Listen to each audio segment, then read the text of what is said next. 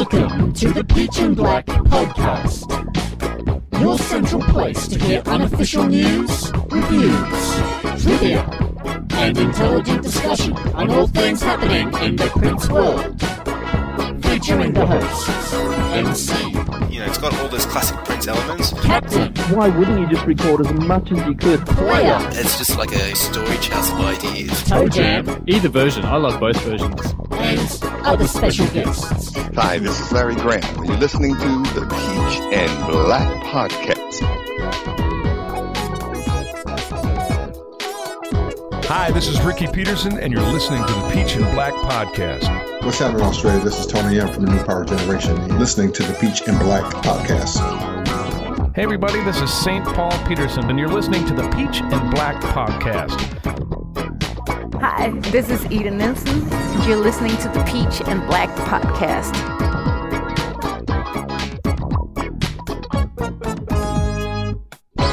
Hello, and welcome back to the Peach and Black Podcast. We've got the whole crew here again, once again, for your listening pleasure. In 2017, we're about to go deep once more. 7 inches deep. There he is. Toe Jam, he beat me to the punch. We've got Toe Jam, we've got Player. Sugar on a candy cane. And, of course, we have Captain. Oh, I can't even say anything. I want to do a quote from a certain track, but there's just too many and I couldn't pick one, I got one. We'll just wait till we get Captain right now is tall, stiff and ready, wearing his blue jeans, reading science magazines.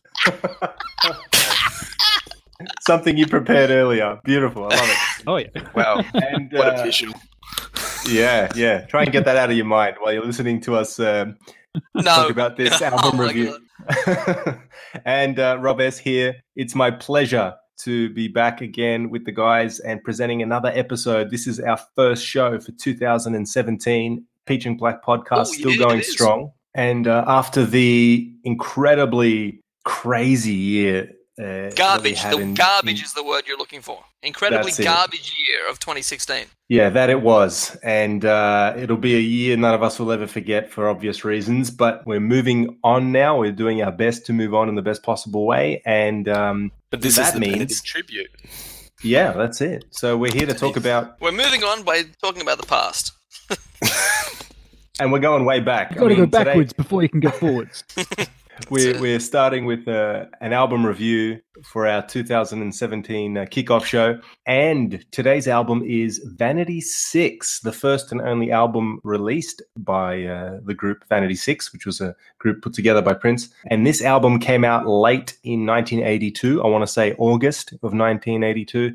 And pretty much produced entirely by Prince. You know, it got the typical Prince treatment, you know, composed, arranged, really performed instrumentally anyway by Prince. And then he's got some female vocals over the top of all the music. We should say under the guise of the Star Company. Oh, Jamie Starr. That's right. Who could that be? Have you seen those couple of photos that have come out in the last... I don't know, probably in the last year? There's a few photos of him as Jamie Starr, and they're just classic, hilarious photos. There's a couple with Morris Day, and there's just great photos. I thought they were fake at first. I'm like, that doesn't look like Prince at all. But then you're like, wait, it's him. They're great photos. I love them. And it's funny. I don't know whether they've been around before or whether they just came out recently. You know, relatively recently. I certainly hadn't seen them before, so I don't know if they were circulating or not. If you haven't seen it, we should say the picture's basically like Prince and Morris Day, like on the mixing desk. They've got like cash and cigarettes spread out everywhere, and then there's like a centerfold of Vanity in a penthouse or something. It's hilarious. Pure purple pimpness, basically. It's fantastic. And that was exactly around the time when, pardon the pun, Prince was putting together the Time Project, his own 1999 funk magnum opus, and this album, Vanity 6. So it was the triple threat year. You had 3 albums, you had 3 acts, you had the triple threat tour where all 3 artists came out. Chaka Khan and Larry Graham. Just like it. Oh, yeah, it was a threat, actually, yeah. I want to be free. Oh, fantastic times. We'll get to the 1998 era in another episode, I'm sure. Maybe we can talk about some of the live performances that were occurring around that time. But that's for another day, possibly another show. But we'll get into that later. Vanity 6, the album, 8 tracks of music. that we're about to go into in our typical Peach and Black fashion, where we dissect the songs, the music, the lyrics, and everything else in between. So before we go into track number 1, which is Nasty Girl, any other random comments or remarks that anyone has around this era, around what Prince was doing at the time? Okay, Captain, shoot. I hadn't listened to this album up until about 2 weeks ago. I'd only listened to it probably once or twice in my entire life. I would have listened to it when I first found out about it, which was however many years ago, and then maybe once again at some point, and never bothered to listen to it again. And then about 2 weeks ago, when we're going to review it, I listened to it a lot, and I can't believe I didn't listen to it for so long, because one of the songs on here is now like one of my favorite songs ever. It's just unbelievable. Actually, it never occurred to me. I'm surprised that this isn't like your number one album. Like, you love all that Japanese like girl pop stuff, and this is like, you know, Prince's equivalent of that stuff. It's very pop. There's some good stuff on here. We'll get to it. So the only thing that I've got to add before we go into the song by song reviews is just how prolific he was. And, you know, we've spoken about this in past episodes, and I kind of mentioned it a second ago when I spoke about the triple threat year of 1982, I guess, where you had Prince releasing his own album, the Time album, and then this album. It must be mentioned that this has to be one of the most prolific years, and there are others, but certainly one of the most prolific years in his history as far as recording music and putting projects together. And, you know, this project was basically a vanity project. Again, exactly. Pardon the pun, because it was his version of his alter ego, or the feminine side of his ego, I should say. Definitely. The Time was his alter ego, I guess, but to a large degree. But this is quite remarkable that, and at the time, many people may not have known how involved Prince was. You know, you didn't have the internet back in 1982. So I'm sure that people picked up this record and may have had literally no idea that it was a Prince-associated artist project, which is Let me just kind of add crazy. one thing to what you said there. Yes, it was a very prolific year, but also it's obvious to me, that doesn't mean it's true, but it's obvious to me that this album and the first Time album, as prolific a year as it was, and all these albums came out, at some points I can hear he's stretching it pretty thin. There's like the bare hint of a song in some songs. And it's like, I've got to fill an album, so... But you compare that to like 1986, another super prolific year, and everything was amazing, and every song was a lot better than some of these. Yeah, it may not be pound for pound the greatest year in his history, but it's got to be up there. This was at a point in time when he hadn't hit superstardom yet. And now we can go back and look at this record that we're about to talk about in the context of everything we know about him and his life and his musical, you know, adventures.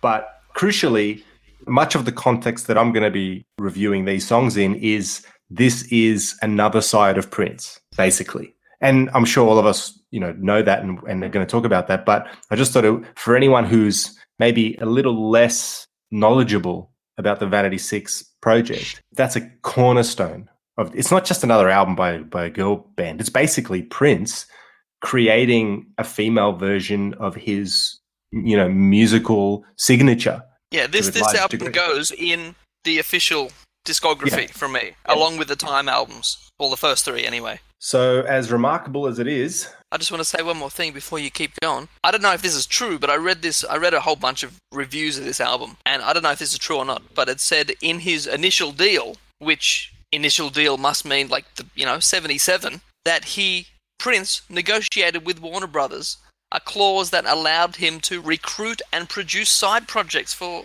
Warner Brothers. He was thinking about that stuff when he signed his first contract. Are you kidding me? Again, I don't know if it's true, but if that is just insane. It is. He would have been, 19 Before at the time? he'd even done his first album, he'd probably already planned like the first few, and I'm going to do this, and I'm going to get girl groups, and I'm going to do all this stuff. That's insane, if that's a true fact.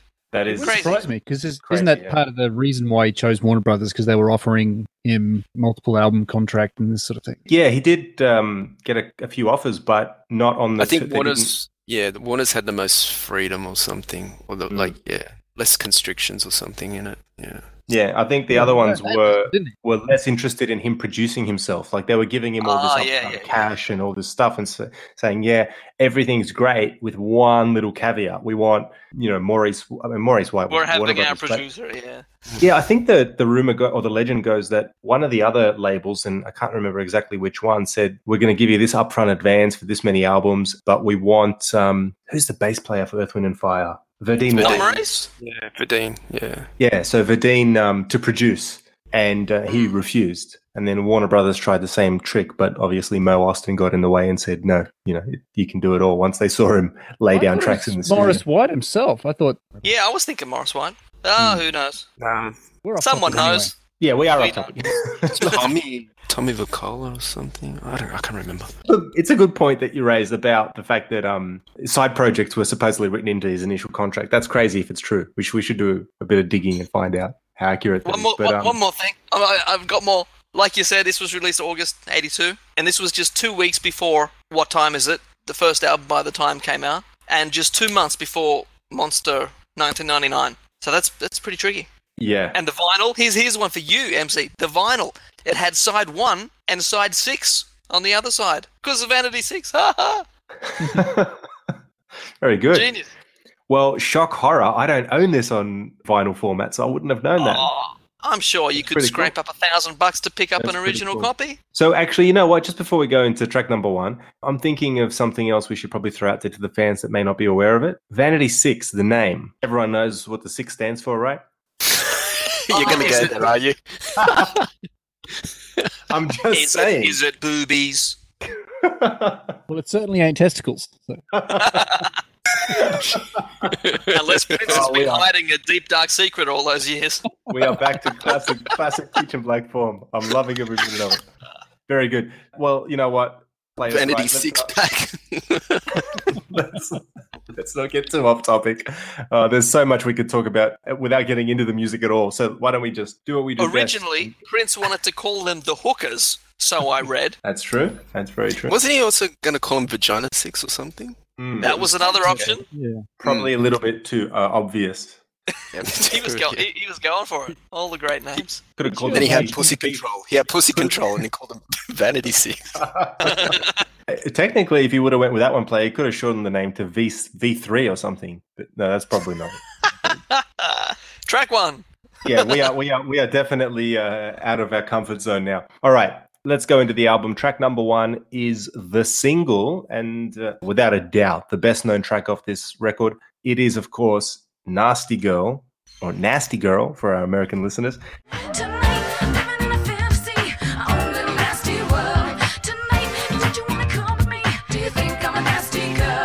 Take it away, player. Okay, Nasty Girl. To me, like, if anyone asked me if someone had to say to me, can you define what the Minneapolis sound is? Like, I would pick this song as, like, one of the tracks to kind of display that example.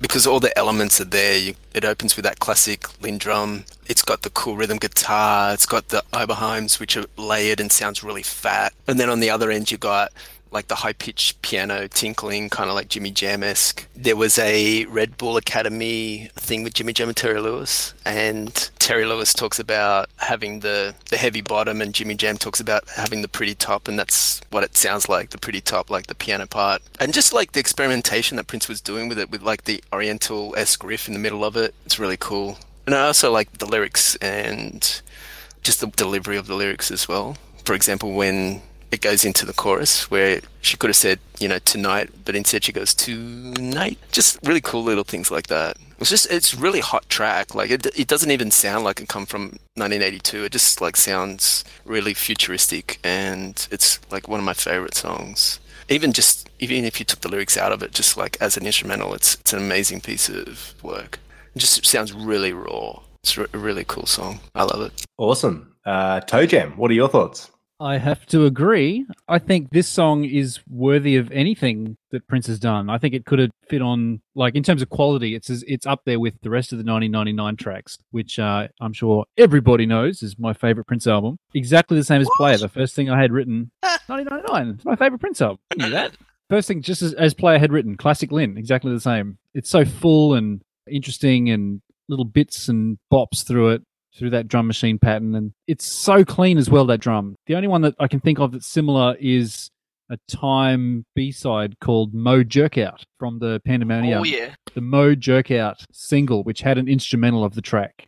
And that was really clean and crisp and funky guitars as well. So if you like the Lynn on Nasty Girl, check that one out if you can find it. Nasty Girl has this descending piano line, and it sort of emphasizes this sort of sweet girl kind of sound, which sort of is a theme throughout the album. It's got all this funky bass and funky drums, but there's all these like little sweet kind of girly, so to speak, sounds. I love the fact that everything's kind of on the one, like splat on the one with the synths and the chorus. It's really cool. Vanity to me sounds really horny, just the way she delivers the vocals. She does. I mean, I'll go there. I mean, Vanity strikes me as the kind of person that would just be really horny. I'm not saying that's a turn on or a turn off. I'm just saying that's the way it comes across. So. It's a turn on, Toe Jam. It's a turn on. You know, some of the funniest lyrics in here, the 7 inches or more that I referenced earlier. I mean, that's hilarious. Everyone knows 7 inches, you know, the records, the singles were 7 inches wide. So, you know, implying that she needs 7 inches or more has this play on the, you know, is she talking about a record or is she singing about something else? It ends with this big chant. Ooh, it's time to jam.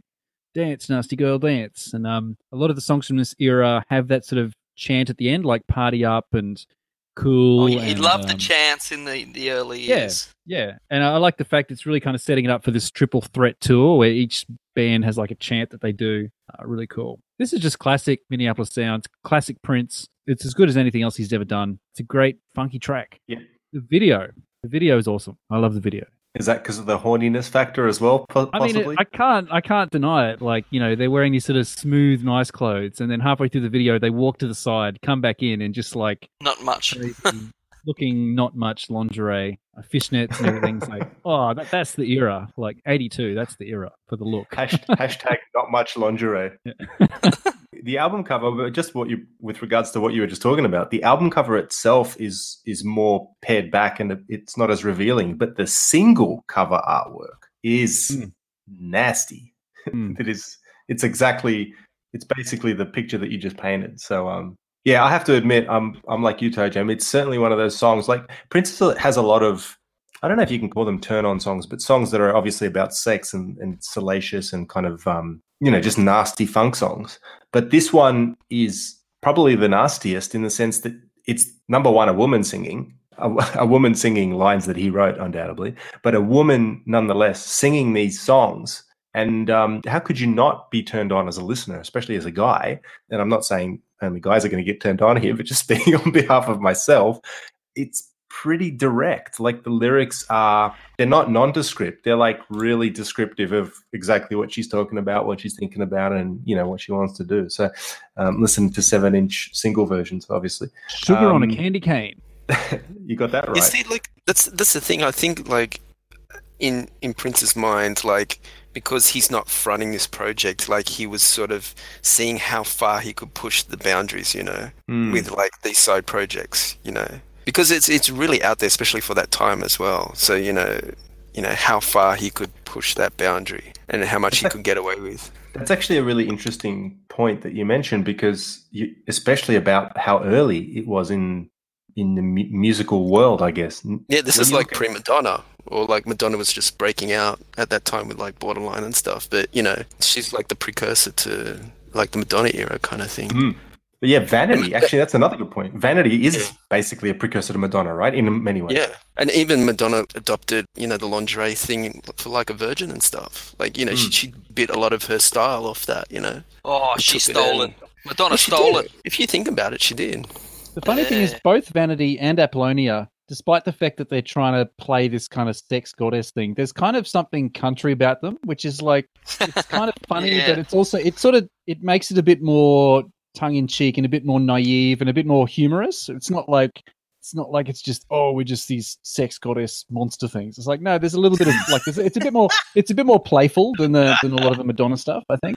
Yeah, and I don't know why, but it has a slightly different tone, doesn't it?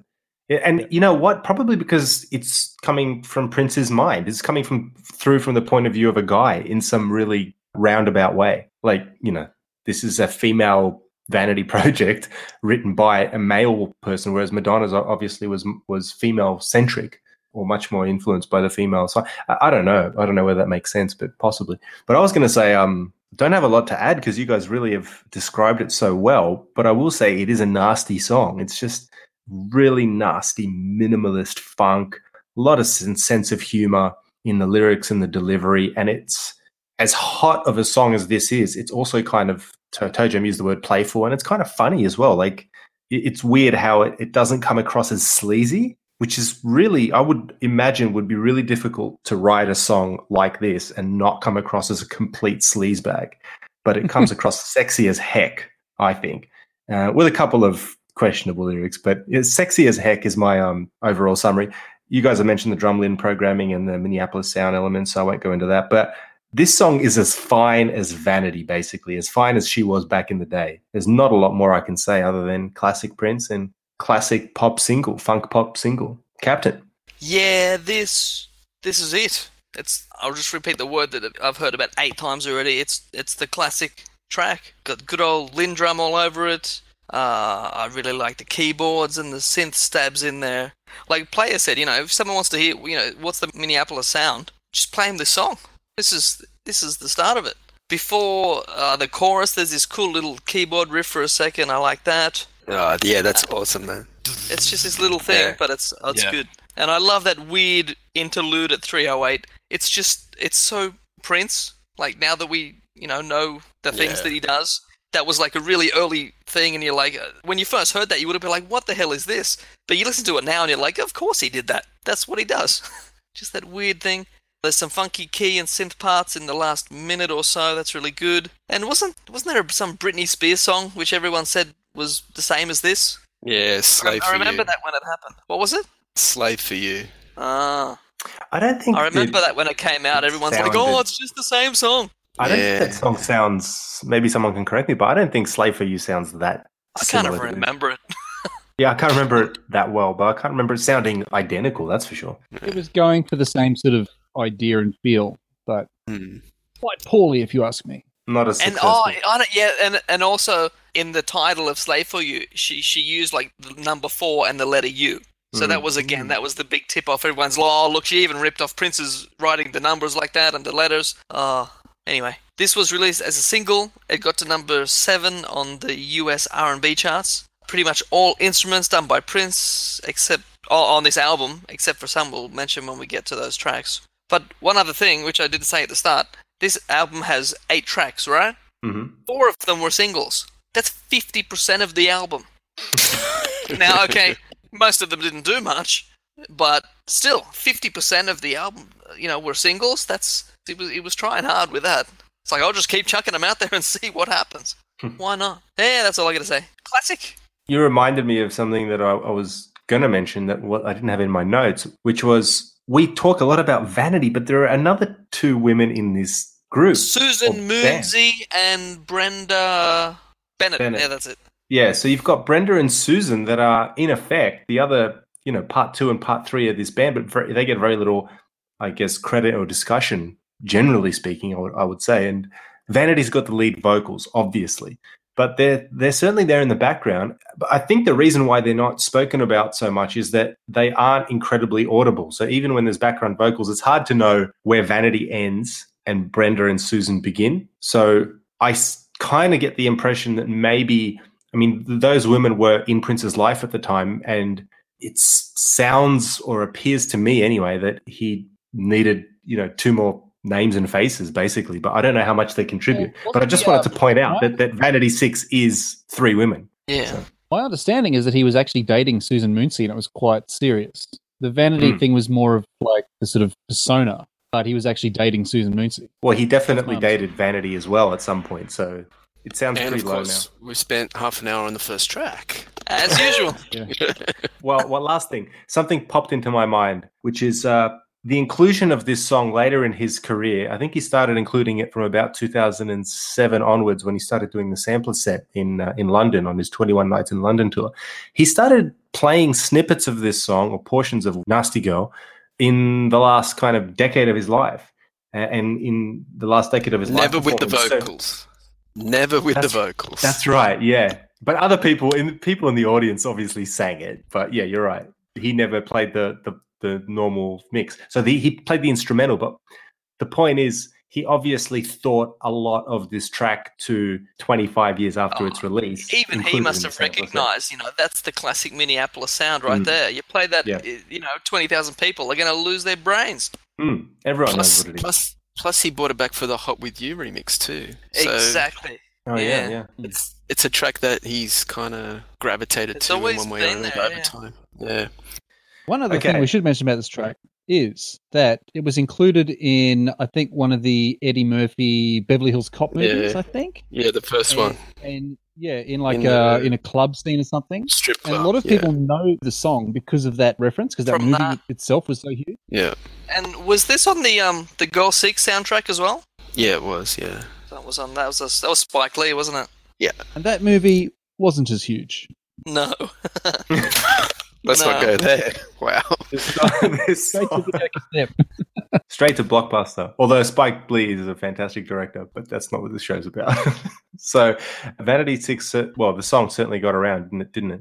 I think we've covered the first track. I think we have. So let's go into song number 2, which is entitled Wet Dream. He's my little lover, number one star, my wet dream.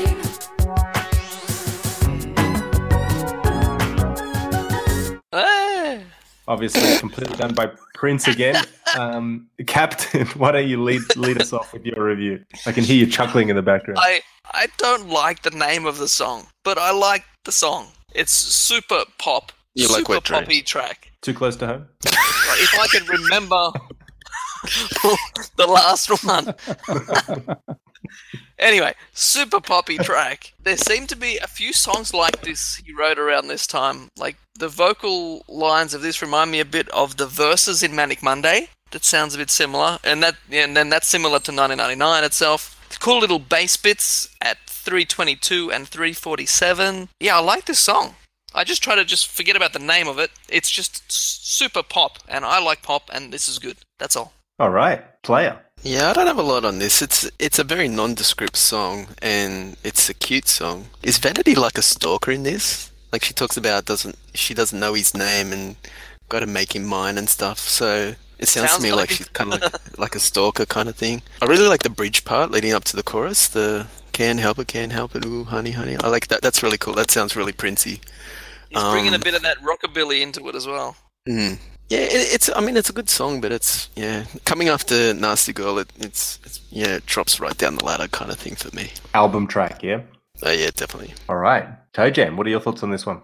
I'm pretty much in agreement. I think it's a good little track. I think it works all right after Nasty Girl. There's a bit of country guitar in it, and that's what I was talking about before. The whole Vanity and Apollonia thing, as funky as it is, there's a little bit of country in both of them, which I kind of like. And so the country guitars, they're sort of emphasizing that. I agree that I really like what I've called the pre-chorus part, that can't help it part. It's very futuristic, that part. The synths have some cool things going on. Then it finishes with a cool little bass run, very Larry Graham kind of sort of bass line bit, which is really cool. I'd never noticed before until I listened to it this week, and that is at 3 minutes 30. I swear you can hear Prince in the background, like, calling out something. He's like, hey, or something. He gets into it. I'm pretty sure it might be Brenda, because she's got slightly deeper voice, but I'm pretty sure it's Prince. So have a listen out for Prince at 3 minutes 30. And at one point in the song, there's like a thundercloud and it starts raining. I'm thinking it's very symbolic and metaphoric for the song. Player was talking about being a stalker. I don't get the stalker vibe. I think it's more like kind of that high school kind of, you see someone, you're like, oh, I like them, and what do you know? What do you know? You wake up and what do you know? It's raining. There's a hooker in your bed and she's got no head. Yeah. Actually, that wasn't what I was thinking. That's just the first thing that popped into my head. What can I say? I was more going with the rain metaphor that Toe Jam started.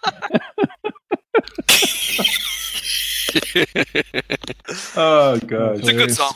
Yeah. Well, I don't know. Was that it, Toe Jam, or did you have more on this one? That's pretty much it. Yeah. Oh, the other thing is the drum machine sounds like a different drum machine. It sounds like the same drum machine he used for Private Joy.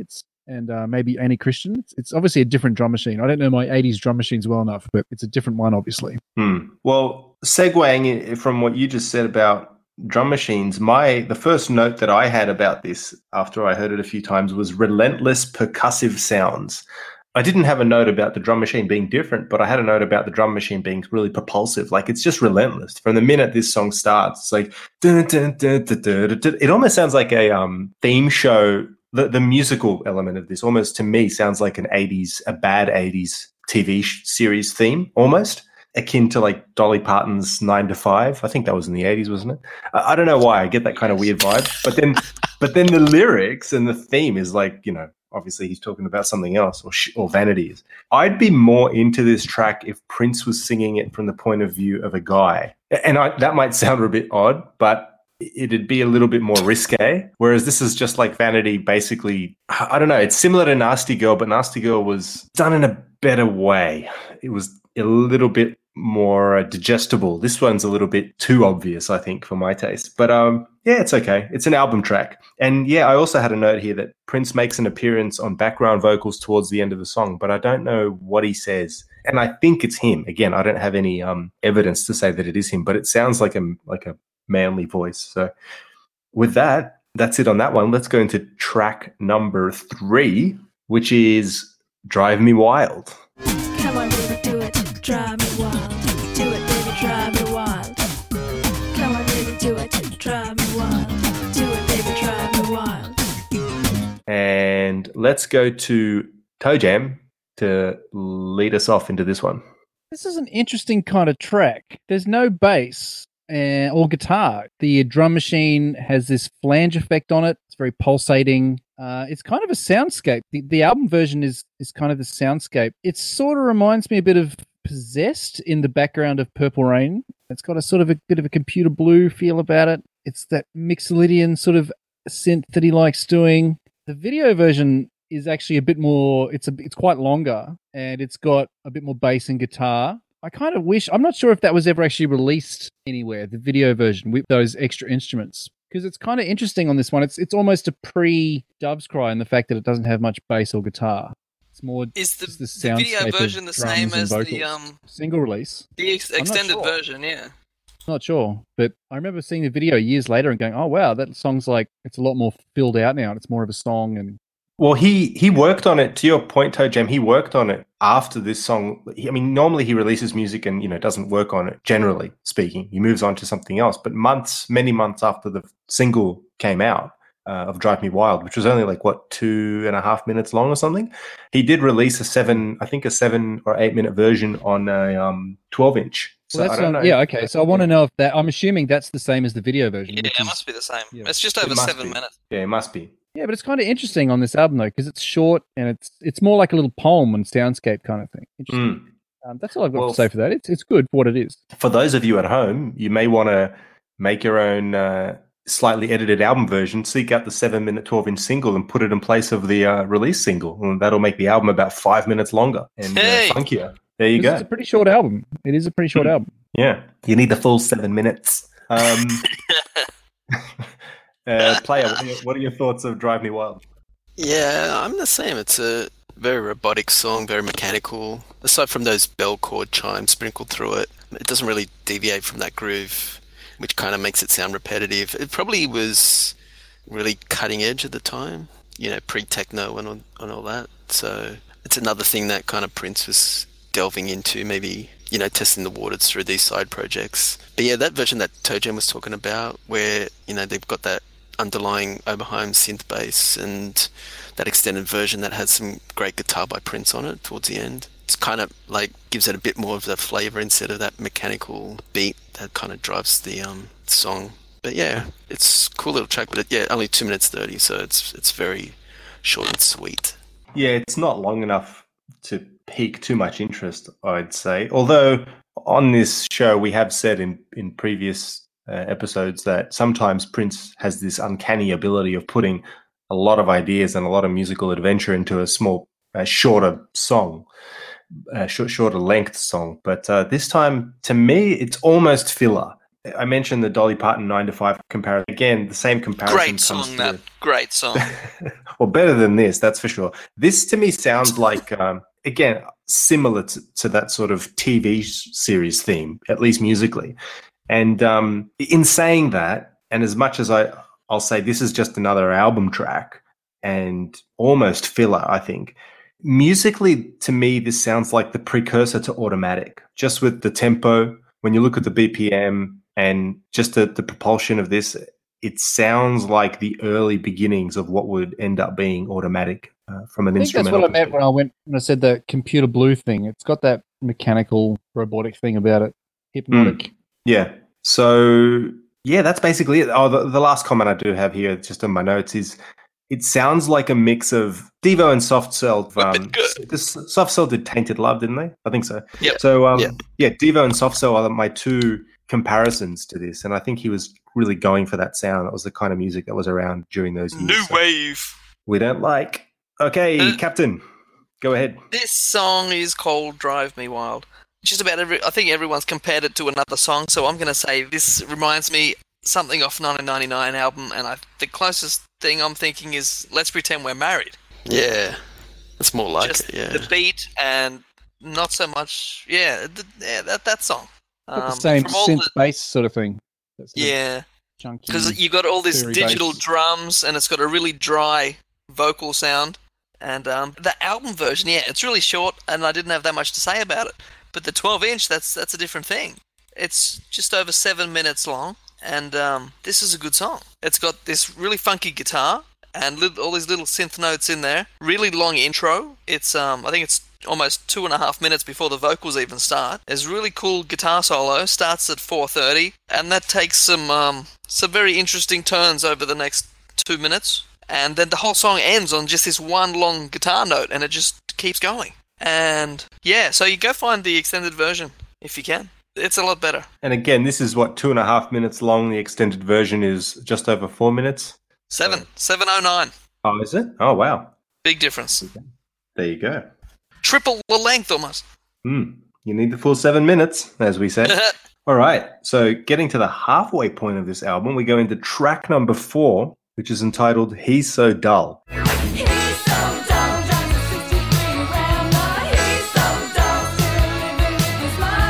And I'll just jump in real quick, because to me, if there's ever a track that is a candidate for the worst, terrible 80s TV theme music, this one's it.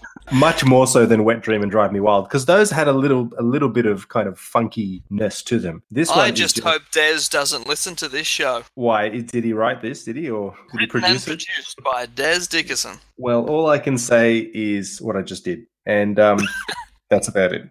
Hi, Dez. But I will say Don't that you like our podcast? The one thing that this song proved, though, was that it showed that Prince could do this type of music.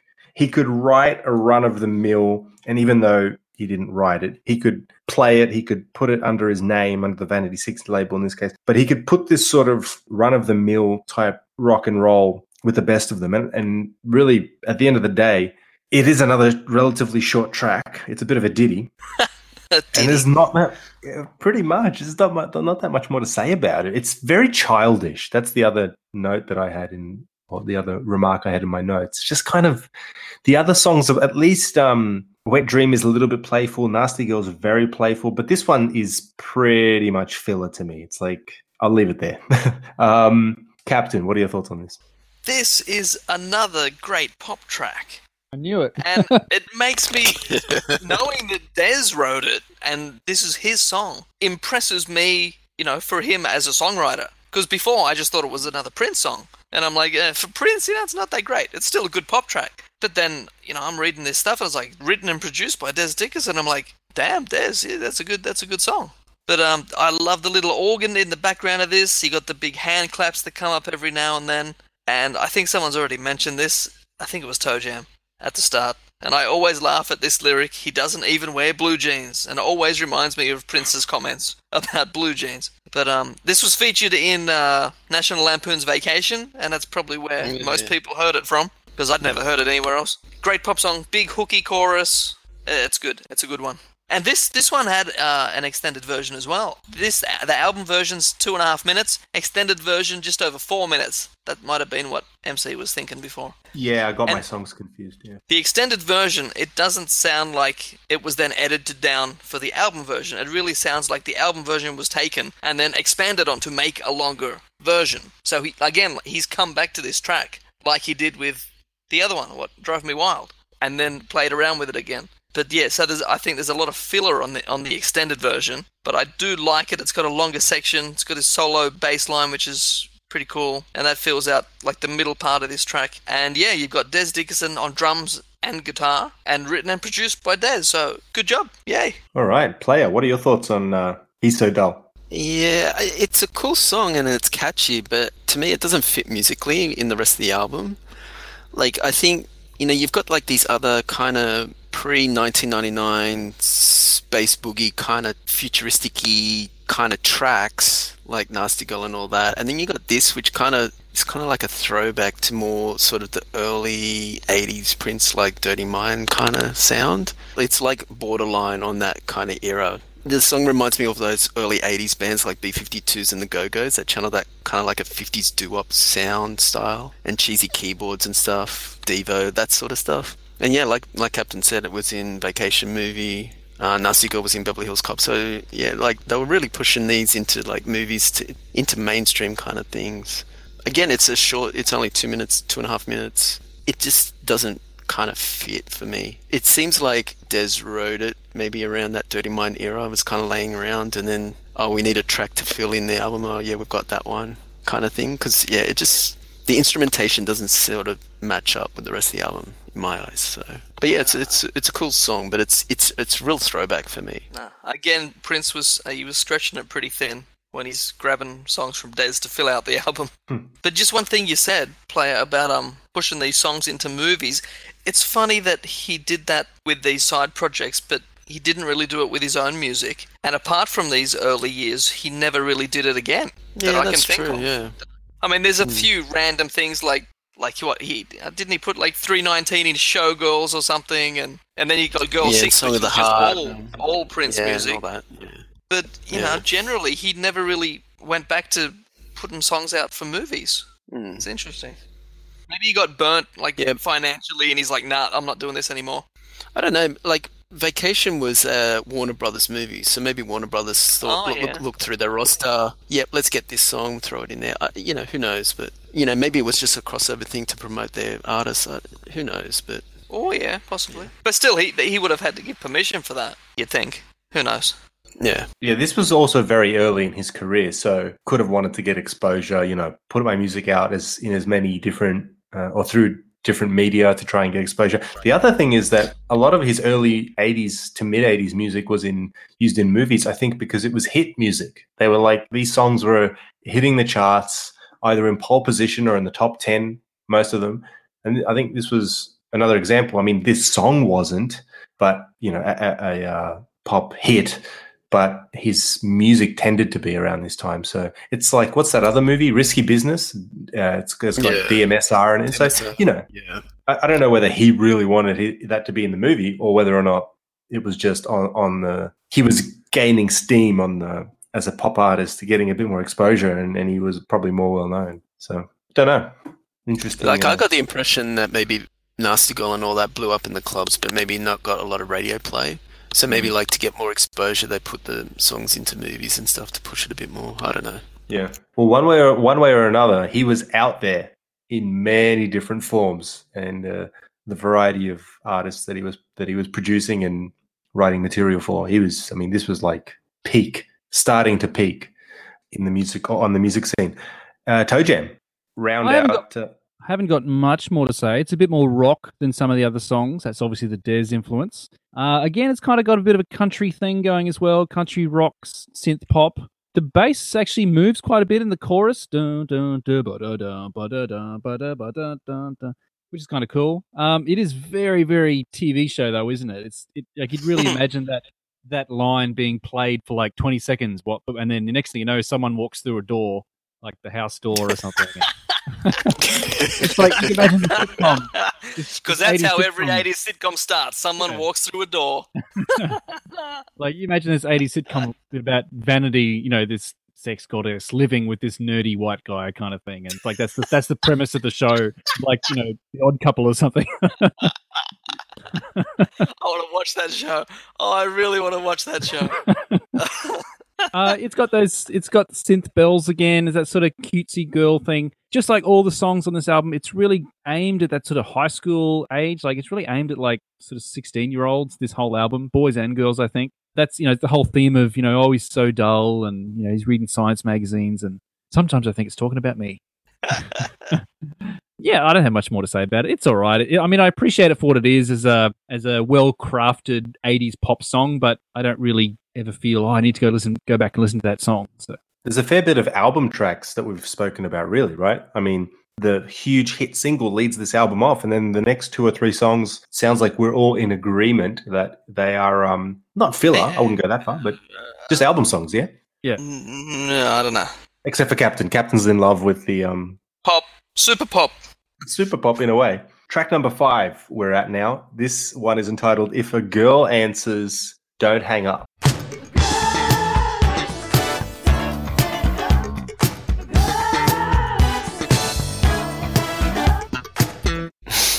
Bring it on.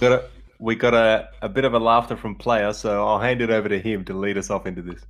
Yeah, I really like this song. This is probably my second favorite on the album. It's funny and funky. It's a great instrumental. Like, if you just listen to the music on its own, it's awesome to listen to. The bass is great. Got a lot of that plucking and thumping in it. The synth's really cool as well. And the telephone sound effects that they got in it. It's really cool. I mean, even the lyrics, it's more like wordplay. It's clever and it's funny, and some of it plays out like a rap. So it's like he's come up with this great concept of a rap on one hand, a clever rap, and then he's paired it with like a funky instrumental. He's brought the two together. I could take either. Like, the rap's cool on its own, but I could easily just listen to the music on its own. It's really, really, really, really, really, really, really, really funky.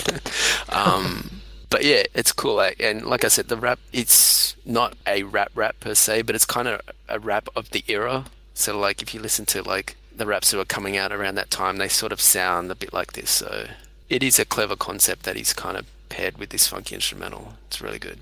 All right. Toe Jam, give us your thoughts. I think this is probably my second favorite track as well, just because it's just funk workout. It is really quite funny the first few times you listen to it, but I often find with these kind of songs where the main emphasis is the gag, is that the gag, once you've heard it a few times, that really starts to wear thin, and I would really love to hear just an instrumental version of this song. Of course, we've got Prince in there playing obviously the gay male on the other end of the phone, and he's doing that. That's the way I've always heard it. Oh, this, I don't know, bisexual other.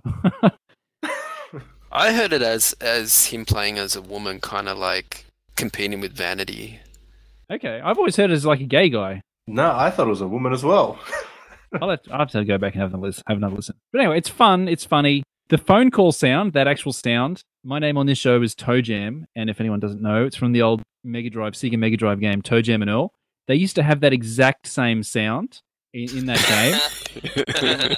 The idea is when you hear that sound, you've got to go find the phone, and then when you find the phone, it opens up more of the map. And so to me, every time I hear that sound in this song, I'm like, oh, it's Toe Jam and Earl. I got to go find the map and find the phone. Is this officially the first time that you have revealed the source of your name on Peach and Black? No, you mentioned it before. Okay. I think it goes a little bit too long. The last couple of minutes are just sort of instrumental, and it sort of goes a bit too long, I think. But actually, this song is the first chance, I think, that Brenda gets a real sort of shining moment when she takes over the phone call. And I've written here, I call it the Brenda intervention, and she really goes to task on this guy at the other end. Go and buy you a brand new face. Well, that's probably the funniest line. The rap is kind of pretty cheesy. You can tell they're kind of reading it, and it's not quite flowing. It's certainly not like they're not high class rappers. The three girls, or Prince for that matter as well. They sort of rush their verses a bit, and then they have to sort of pull it back to sort of stay in time a bit. It's kind of fun in that sense. It's kind of cheesy. It's not taking itself too seriously. Funky music, funky bass, funky drums. Yeah, there we go. All right. Captain, what do you think? it's rap. This is rap. Prince did rap on this album. I'm saying it. It's got funky. Oh, you've all said it. It's got funky bass and guitar all over the place. Great Prince cameo. This is bloody hilarious track. There's not that much to say about it. You just need to listen to it and laugh your head off. That's all you need to do. My favorite line in this comes after, why don't you just tie a mattress to your back? And then Prince says, I'm going to need it because if I ever see your face again, I'm going to fall and have a heart attack. It's just the funniest line. And I just laugh my head off every time I hear it. And I think there's cowbell on this track. I might be wrong, but it sounds like cowbell to me. Yeah, there is, yeah. And it's great. Go and listen to it and laugh. But you can't, like Toe Jam said, you can't listen to it all the time. Just listen to it like once a year, and that's enough for you to forget, and then listen to it again, and it's like hilarious again. It's definitely got that chlorine bacon skin. Oh, yeah. What's the other song that's related to that one? Tricky. That's the one. Yeah, it's got that same sort of drums and bass feel, like just, I don't know, Prince and Morris in the studio. I don't know if it is Prince and Morris, but that's what it sounds like. Classic. Yeah, I think this is my favorite song on this album, more than the Super Pop, because it's just hilarious, and that wins. Hilarious wins over Super Pop. It does on this one. Well, it was co-written by Terry Lewis, so Prince and Terry Lewis wrote it supposedly. I take that to mean he came up with the bass line. I take it. Sounds like it. Pretty cool. Sounds like it. I could just imagine those two sitting there writing these lyrics back and forth to each other. That'd be hilarious. I need that original demo. I need to hear it now. Well, you can imagine how funny, or not funny, how lively the recording sessions for this probably were. Because, you can't walk into the booth or whatever, or sit in front of the mic in the studio and just like Buster Keaton, poker face, sing this into the mic or talk this into a microphone. You would be cracking up before and after they recorded this. I reckon I would love to know how many takes it took. Because there's no way that this was a one-take wonder with no one bursting out laughing in the middle of it. I like to think they would have had to have been having a lot of fun on this. And Prince goes into that Tricky or Jamie Star voice or whatever you want to call it. It's just hilarious. Thinking about it now, like this song is Terry Lewis and Prince. You can't get any funk like 80s like pop. Minneapolis sound. That's it. Yeah, exactly. It's like those guys are like gods of the Minneapolis sound. They are, yeah. So I'm in agreement with a lot of what you guys have said, and pretty much word for word have taken my thoughts that I had down on paper. It's hilarious. It's time-like in the sense that it's like the time the band, their music from the early 80s. Funky, massively funky groove. It's basically just a jam, and you've got these poppin' bass thumps, cheesy phone rings, sloppy funk drum hits by Prince. Guitar strums that remind me a little bit of the, actually, they remind me a lot of the rhythm guitar in 1999, the song. If you listen to the rhythm guitar in this and then the rhythm guitar in 1999, it's practically identical, which is kind of cool because it sounds like he just lifted this rhythm guitar track. Similar, yeah. Replayed it. It's that Mixolydian thing that he has at this era. Like heaps of those songs play on the major third to the fourth, and that sort of suspended to the tension release kind of sound on those two notes. He does it so much in this 82 to 85 era. Like Let's Go Crazy does it, 1999 does it, Manic Monday does it, this song does it. There's so many of them. This is typical guitar playing, isn't it? Around this early 80s period. And the drums, if the guitar sounds like the guitar in 1999, the song, the drums on this remind me of Irresistible Bitch more than anything else. They're really, really similar as well. I wonder, was this recorded before or after? I believe Irresistible Bitch came after this track. So that's you could make an album, like a little EP. This, Irresistible Bitch, Tricky, Chlorine Bacon Skin. That's like a little four songs that are sort of family together. Yeah, that'd be cool. Sounds like a Rob S. resequence project. What do you think? Don't start. Here we go. Press it on vinyl, sell it for $400. Off you go. So yeah, this is brilliant. Rob but S. I agree with you. Irresistible. You got to listen to this, as Captain said, once a year, and then it's like the best stand-up comedy. Like you won't listen to stand-up routines from Billy Connolly or George Carlin or whatever like every day because you get tired of them. But if you give them enough of a break, you can't watch Delirious by Eddie Murphy. Yeah. Well, actually, you probably could watch that once a week, come to think of it. Maybe. but it's better not to. Maybe once a month. But yeah, you're right. It's like you go away. It's like the Cracker skit that Eddie does in that, or the cookie skit I think he does. Is it in Delirious or Raw? Anyway, I'm getting off track. But, once you've had too much of a good thing. I'll say something blasphemous. I prefer Raw to Delirious. Even though Delirious was way more of a hit. I like Raw way more. That's fine. You can hear more of Captain's ramblings about Eddie Murphy's stand-up comedy movies. It's the paisley leather suit, isn't it? It could be. In our Eddie Murphy podcast that'll come out later this year. Yeah, so that's basically it. Definitely one of my favorites on this album as well. And a really, really, really cool track that is just really funny to listen to. After this, we go into song number 6. It sounds like you're about to throw to a commercial break. Coming up after this. After the weather will be the continuation of the Peach and Black podcast. Track number 6, if you can call it a track, 2 words, Makeup. Make up. Make up. Make up. Yeah. Captain, take it away. This also sounds like something on the 1999 album, but I haven't figured out what. It's just that sound. Something in the water. Yeah, you beat me to yeah. Okay, then. I couldn't figure out what it was. Could be that. Now, this song is such a short track. It is 2 minutes 39, and for such a short track, it's got almost 30 seconds of it's a really long intro for a short song. But there's pretty much nothing to this track. It's got a lead drum beat, and it's got a fast and low synth line, and then we hear different makeup items, just like reading a list. It's just, I don't know what this song is. Again, this is probably the worst one on here. This is just total filler. You talk about album tracks. This is total filler. This is, I'm not even going to say this is just a song. Like MC said at the start, is it even a track? I don't know. It's just like a shopping list for makeup. It's not good. This was not a great song. That's all I got to say. Okay. Well, I was just going to say, because I've got very few notes on this. What can you say? I pretty much agree with everything you just said, other than I was going to suggest that, or ask the question, is this Prince's makeup routine? Basically, is this Prince's makeup routine put to a beat? That's what it sounds like. Basically, he's like, I want to make it good for you. He's applying his makeup in the mirror. He's like, I'm going to make a song out of this. That did not sound like Prince at all. Yeah. And the programming here, my last little note is the programming reminds me a lot of Something in the Water, Don't Compute, Does Not Compute, and Purple Music. It reminds me of Purple Music as well. Hearing that? The Freedom Galaxy.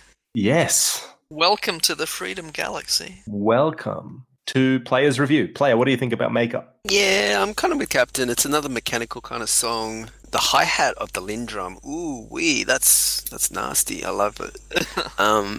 The basic keys sound like a precursor to "I Would Die for You" for me. Just the speed of it, the way it kind of goes, and the lyrics, if you call it that, are more like just like words and phrases to a rhythm. I think we're all in agreement of that. But yeah, it's not his finest lyrical moment. Let's say that.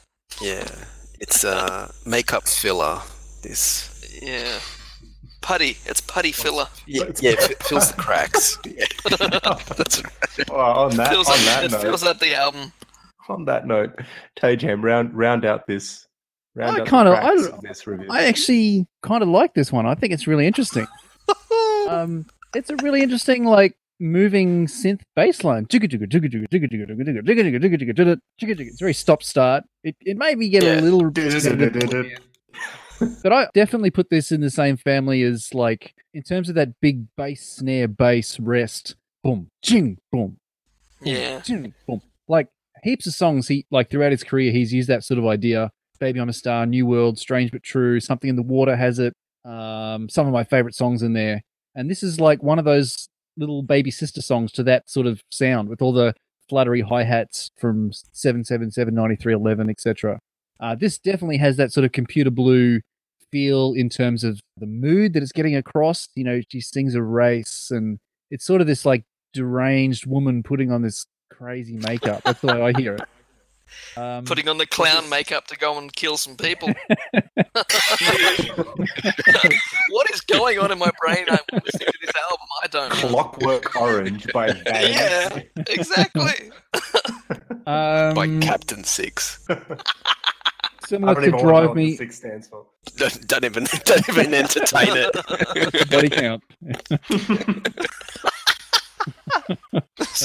There's a bit of slapback delay on the vocals. Again, it's this kind of weird effect, and you got this crazy Around the World in a Day sort of synth key solo going on at the end. There's a lot to like about this track. There's a lot in it. It's interesting that the two songs on this album that feature Susan Moonsey, Drive Me Wild, and this one, they're both kind of like these little poems and soundscapes. I thought you were going to say the songs featuring Susan Moonsey, Drive You Wild. That's the way that came. No, but it's interesting the way that she gets the kind of more experimental songs, whereas Vanity gets the more pop songs. It's interesting. Have I got anything else on here? Yeah, I mean, the play on the words of make up. It's, yes, she's putting on literally makeup, but it's make up. It's almost like this person's living this fantasy world, like I'm making up my life kind of thing. I think it's an interesting song. There's more going on in this song than you guys have potentially realized. Fix your life up. Maybe it does get a little bit that because that bass is moving so much, it does get a little bit repetitive by the end. Yeah, so there we go. Makeup. Go back and re-listen. All right. May have to do that. Track number 7 is Bite the Beat. Come on, honey, bite the beat.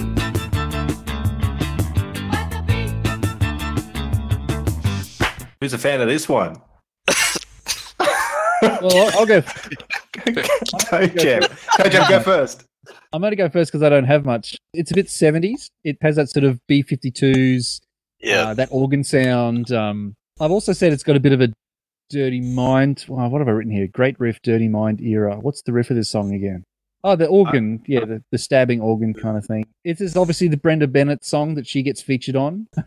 They had to give her one. Can you imagine showing this to your kid, like when he's at the age of discovering what his parents once did when they were before? And here you go, son. I once was on a song about oral sex that Prince produced. So. Actually, that would be kind of cool to find out. In that way, yeah. I've written Rock Lobster. It's very Rock Lobsterish. I think I said that already. I just wanted to talk about, there's a really interesting story which you can find online about when Brenda Bennett, because obviously when the Apollonia thing kind of fell apart in 80, probably not long after the movie, really, they all sort of went their own separate ways. They all ended up having kids and families and this kind of thing. And then in 2004, Brenda and Susan got back together as friends and they went to one of the musicology shows. And apparently, they were trying to contact all the people backstage saying, hey, can we get in? We're Brenda and Susan from Apollonia and Vanity, and they couldn't find anyone. Anyway, eventually they got in and Prince found out they were there, and they ended up going to a few different shows, and Prince invited their kids to come along and watch the shows and everything. It's a really cool story from someone who was there in the day, like 82, doing all this stuff, and then went on to do something else completely with their life, and then had that moment of, coming back and kind of repaying it all for their kids and everything. It's a really cool story if you can find that. I forget where I got it. I think it was a radio interview that was transcribed. I don't know. If you Google Brenda Bennett interview 2004, I'm sure you'll find it. It's really interesting. That's a bit off topic from the song, but yeah, that's my review. Okay. Captain, are you loving this beat? Bite the beat? I don't. You've just summed up your review. Yeah. Until I knew what the name of this song meant, I thought it was a cool name for a track, and now I think just no. There's pushing the envelope, and there's just something else. I don't know. Pushing the envelope, and then there's choking on a guitar string. Wow. Played by Jesse Johnson, I might add. But I really like the sound of this track. It's so poppy, happy. It's got an interesting chord progression in the chorus. That's interesting. There's a cool keyboard solo at 132, and there's like a solo bass thing at 218. That's good. And yes, Jesse Johnson on guitar, keyboards, and bass in this song. Lots of Jesse Johnson here. He was biting the beat on this one. Seems that way. But I like the song, again, not the title itself. But that's a small thing. Would Brenda be impressed when she saw your teeth? That's one of the lyrics. Let's not go. All right, play it. This sounds like a Dirty Mind leftover to me. My notes are pretty much word for word like Toe Jams. It has a 1980s sound to it, B-52s, Rock Lobster, Devo kind of sound to it. I got a Stop Messing About vibe as well to it. And the only other thing that I've got a note here, which is interesting to my ears, is the bass sounds like it's played with a pick to me, which is kind of interesting. Bass? Yeah. Well, that's Whereas- Jesse. Could be. Yeah. So yeah, but there's nothing much here. Beat filler. Move on. Nothing to see here, folks. Is that it? Yeah. Yep. Beat That's filler. the That's just beat filler brings the whole new You guys have been talking a lot about B-52's Rock Lobster and all that kind of stuff, and I was thinking the same thing. But another few bands and tracks came up in my mind. The direct comparison to a Prince song that came out a year earlier, to me, this sounds a little reminiscent in some parts to Ronnie Talk to Russia from an instrumental perspective. And then non-Prince related, I feel a bit of a Pretenders influence. And also, if anyone's familiar with Roxy Music, they've got a song called Do the Strand. And there are musical elements in this song that are quite similar to Do the Strand from my standpoint. But I do agree there's not a whole lot here. It's like, it's okay and probably there just to fill the album. The best part of this whole song is Jesse Johnson, I think. I mean, his guitar playing's cool. As you guys mentioned, he plays bass and keyboards as well. But yeah, he's probably the highlight of this for me. Another album track. It's interesting that on this album he's allowed Dez, Jesse Johnson, and Terry Lewis to play a bit more of a prominent role. I guess it's not a strictly a Prince album, so he's okay with letting some of those other guys take some of the producing and playing roles. Yeah, and with the time as well, right? Like he had that opportunity, not only with this, but with that other project to give other people the spotlight or play around with it. So yeah, interesting. And in saying that, we get to the last song on this record, which is track number 8, 3 times 2 equals 6. But with a female, 3 times 2 equals 6. Play your song one time, baby girl. Good to know that Prince's basic arithmetic was on point in the early 80s. I'll leave it there. We don't need to talk about any. It's a bit more complex than 1 + 1 + 1 is 3. So that's got this multiplication time. Actually, that'd be a good idea for a Rob S album. There's another EP. Yeah. Another EP. A song titles that contain numbers. 17 days. 777. We'll do that. We've got to put that together. Yeah, all the numbers. Yeah, good one. Put the Madhouse album on. Oh yeah. There you go. It's already been done. Okay, the album closer. 3 times 2 equals 6. Mr. Pojam. This is a boring track. This is potentially one of my least favorite Prince songs. Like, let's count it as a Prince song.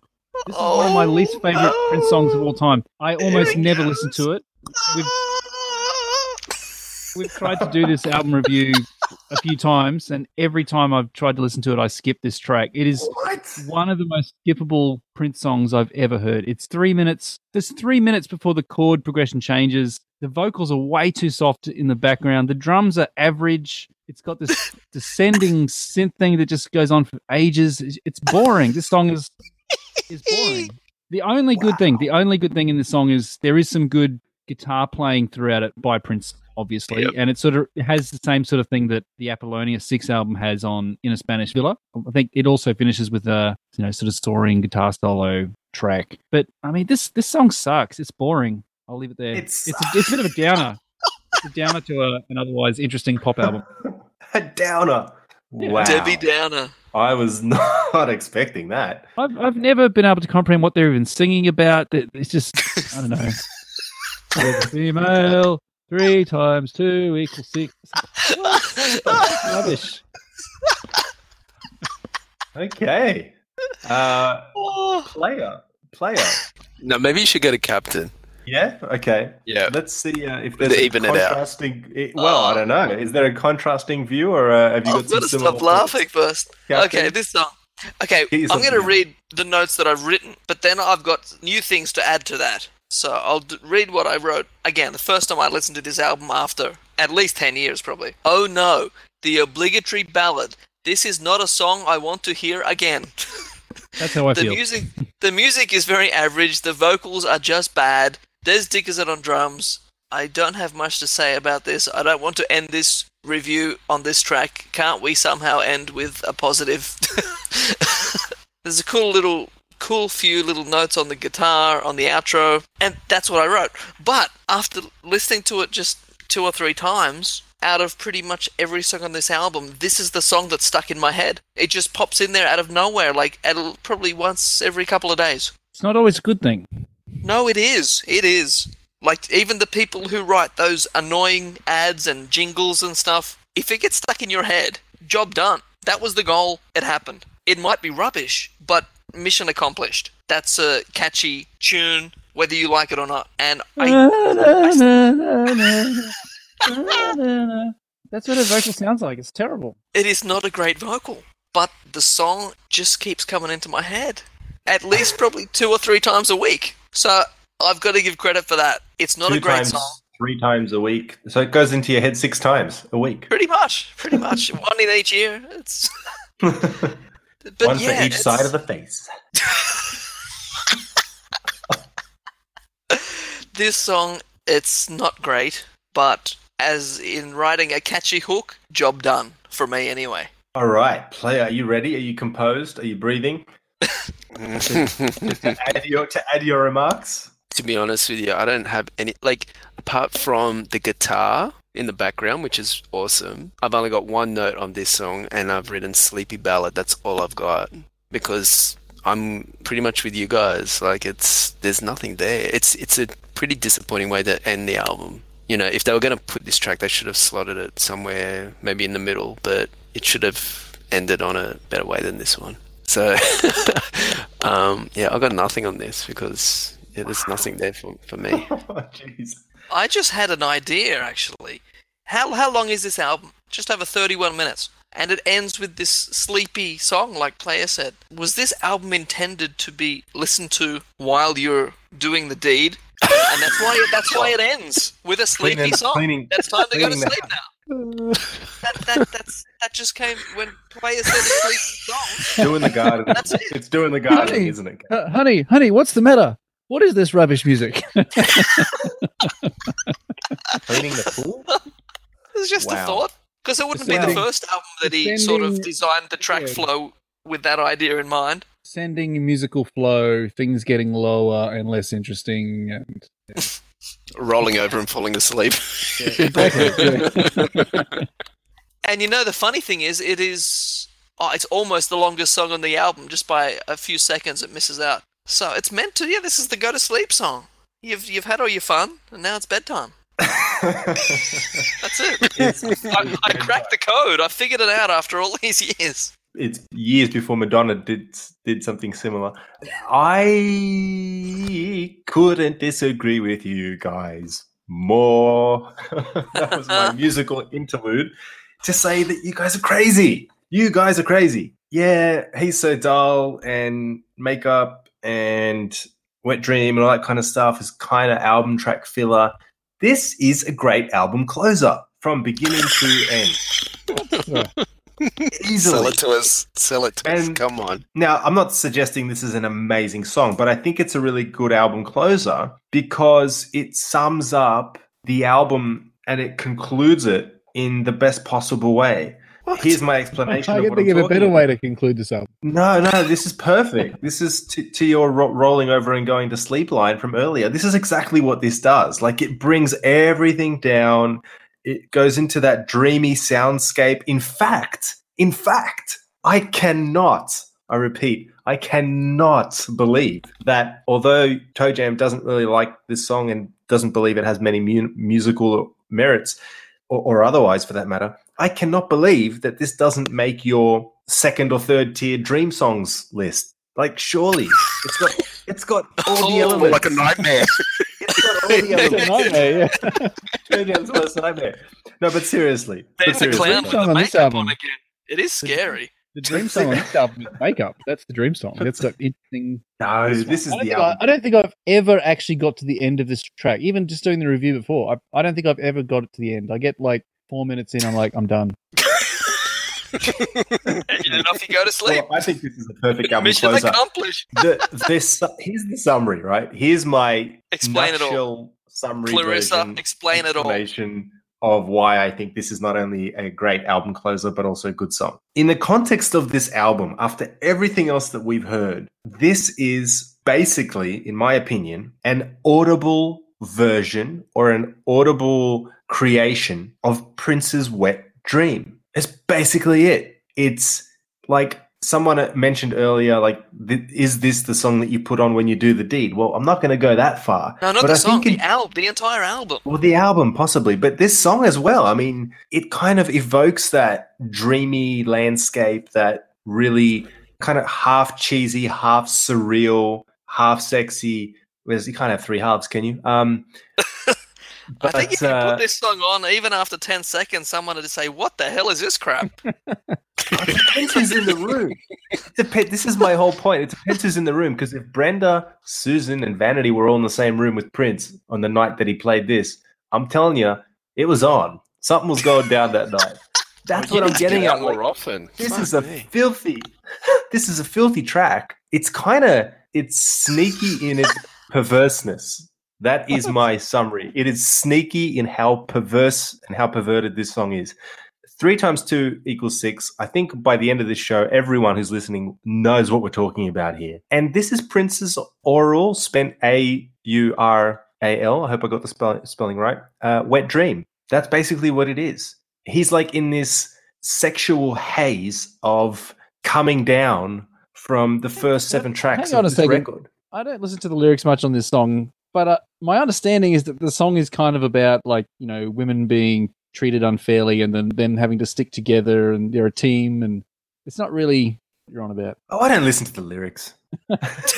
Hey, that's my line. It's 2017. I'm going with Captain. I'm sick of this stuff. I just want to listen to the music for once. I have to admit that I haven't been paying attention to the lyrics on this song. I just think like the vibe that this evokes is really good. Spent by this time, yeah. To close the album. I'm ready for a shower and a cigarette by the end of this. So I don't care what any of you say. This is a great band performance by one guy who lives in Minneapolis. This is a great band performance by Prince. It's okay, MC. It's good to know that you can share friends. That's classic. I thought this was a safe area. This was a safe zone, wasn't it? I'm allowed to share my... 30 minutes. Thousands of listeners. This show's not going out, right, guys? Too late. You wait the next few days. It'll be like, hey, Captain, can you edit out that bit? I read the lyrics. This isn't right. I was just going to cut say out my entire review of that last track. There's some nice classic rock drumming on this, so props to Des Dickerson, who I recently found out was actually drumming on this track. I was going to give Prince props, but the props go all the way to Des, and I think it's just a really nicely put together conclusion to the album. I'm not saying this is an amazing track itself, but in the context of the album, after some album tracks, it's good. It's good. I like it. It evokes some good feelings and some interesting imagery. And obviously, I have to reacquaint myself with the lyrics of this song. And maybe I'll give you my thoughts on that offline another day. But at the moment, yeah, I like this. And I have to say, the first time I actually listened to this song in full was when Prince uploaded or shared this track. I want to say when he had the MPG Music Club. Do you guys remember that? He shared this. I can't remember whether it was MPG Music Club or whether it was 3121, but it was one of those two websites. For some reason, he just pool room. There's like a pool. Yeah, that's it. Tracks. Yeah, and this track was streaming, so I think it was MPGMC, and that's when I really, really thought, oh, there's something more to this, or less, as per the other 3 guys on this show. But yeah, that's basically all I've got. And with that, we come to the end. To the conclusion of this relatively short album. Where MC's going to give his score out of 10. No, never again am I doing that. But I will say 3 times 2 is 6. That's it. 6 out of 10. That's it, guys. We came to the end of this record, the first and only Vanity 6 album project. And I'm spent. Someone say something. I'm spent. It is a bit of a shame that the Apollonia 6 album was such an obvious, the Purple Rain, the movie was in production, Vanity's in it. It's going to be another Vanity 6 album, and then there's obviously some conflict between Vanity and Prince over who knows what, really. And then next thing you know, it's Apollonia 6. And it's such a shame that it always seemed kind of obviously contrived, the Apollonia thing. And obviously that's nothing against Apollonia the person. It's not her fault. But it's kind of a shame that she didn't just stick around for Purple movie. Rain era. Yeah. She kind of missed out. She missed out on that Purple Rain money. Oh, well. That was it. Conclusions, guys. So at the end of this album review session, what is everyone's thoughts? How are you guys treating this album? I in think the this Prince album canon? still stands as a good once every few years listen. Maybe every 2 or 3 years, just listen to it once. That's good. But I'll tell you, when I was writing my notes, when I was listening to it for the review, I can't remember which song it was. It might have been the one where I heard, there's some song we think it's Prince, you hear him doing some backing vocals, and it just hit me. They're both not here anymore. And that was just a weird moment. Because I think it was in like this, this poppy song, and then that just like sadness thing just goes bang. And I'm like, oh, yeah. But anyway, someone else talk because we can't end the show on that. Well, I wasn't thinking of that until you said it, but yeah, it is kind of obvious now that you mentioned it. Yeah. Someone else say something positive. Well, again, not forgetting the other two who, which I just did. Susan and Brenda, yay, they're still here. God, this is the worst ending ever. I'll just say, it's fun for what it is. It's not flawless. It could have been a lot better, I guess. It's a shame that like none of the songs really compare to the first track. For me, I could probably scrap the last two tracks. I pretty rarely listen to those last two tracks and have it more like a Vanity EP kind of thing, or even like a best of this and the Apollonia one would make a half decent album. But as it stands, it's hard to score it more than like a 5, really, 5 and a bit maybe. Oh yeah, I forgot about a score. Oh, let me think. Play it. My overall thoughts is I always saw these songs as Prince singing from a female perspective. I think up until this time, he was dancing that line of androgyny and, he was a male artist, but he had this kind of female vibe about him. And if he sang these songs himself, I don't know how that would have gone down for him. So, he's used these songs as an outlet, as specifically for a girls group. And clearly Nasty Girl is the strongest track. And then, other songs are sort of being drafted in to fill it out. It's a great project. It's a shame that it didn't sort of go further and evolve and all that sort of stuff. But it's a great sort of early 80s funk album. I would rate it maybe 5 or 6 because purely it's really the strength of the first track, and then you've got all the other kind of songs that go along with it. I'm going to say 5.5. I'm in the middle there. I was just going to add that the concept of Prince writing songs from a female point of view is something that he continued to do for the rest of his career as well. Like Bria Valente album is that, a lot of the Andy Arlo album is that, even potentially some of the, what's her name? The last girl that released the album. Judith Hill. Oh, Judith Hill, yeah. The Tamar and the Judith Hill thing. Like, it's something he continued to do throughout the rest of his career. It's interesting. Well, Carmen, Maite, Jill Jones, even some of Sheila's stuff. Potentially. So yeah, the only comment, the extra comment that I really would make is that, and it goes back to what I said really early on before we started talking about the songs themselves, is in the context of everything else that he was releasing around this time, even though this came out first, prior to the Second Time album and Prince's 1999, it is pretty solid, relatively solid album, if that makes sense, considering everything that happened just before and just afterwards. So, obviously it was a reasonable or a modest success based predominantly on the single, as you guys have all said. But there's enough here to, as Captain said, come back every couple of years and have a bit of fun with it. This is by no means his best vanity project. And I'm using that word as a pun because obviously there was only one Vanity album, or Vanity 6 album. He really solidified himself in writing for other artists and associated artists, 2 or 3, 4 years after this point. So for a first attempt, pretty good. But then again, it was just Vanity, like copying Prince's guide track, you would imagine, right? Let's not forget that Prince is only 24 at this point. It's pretty crazy. Yeah, he would have just turned 24 a few months before this came out, eh? Craziness. It's crazy when you think he's done this project, The Times' second album, and 1999 double album. Yeah. The age of 23, 24. That's crazy. Plus, probably it was the start of, putting together Purple Rain or whatever. There's a lot going on at this period, so... Prolific would be an understatement. And with that... Who does that? Exactly. The sad answer to that is now nobody. Well, now definitely no one. Yeah. Even back then, there was only a handful of artists that were as prolific as him, or anywhere, close to being as prolific as him. But now you're right. There's no one. I'm sure there's some fancy new guy or girl, but I'm not interested. So don't bother like telling me on Twitter. Oh, this guy does it. I don't care. It's over now. It's all over. It's all over. What a great way to finish the show and the episode review.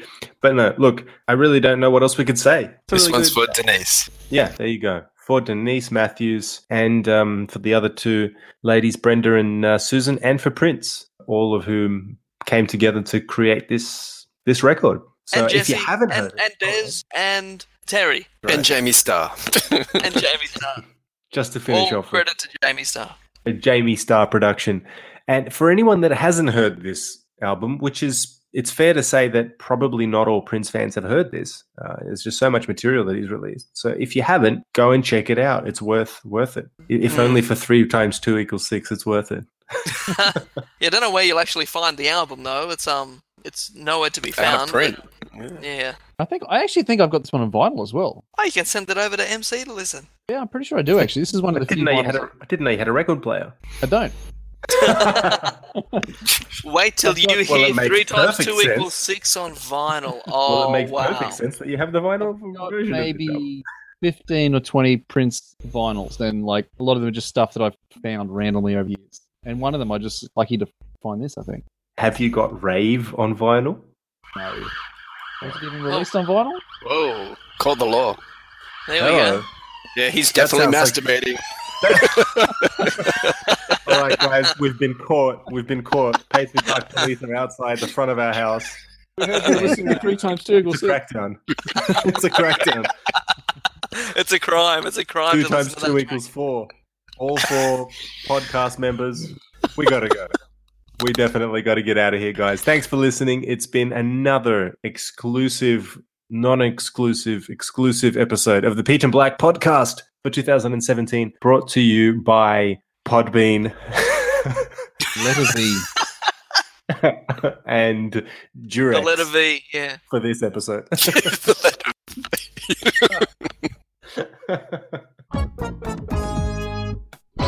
Hello.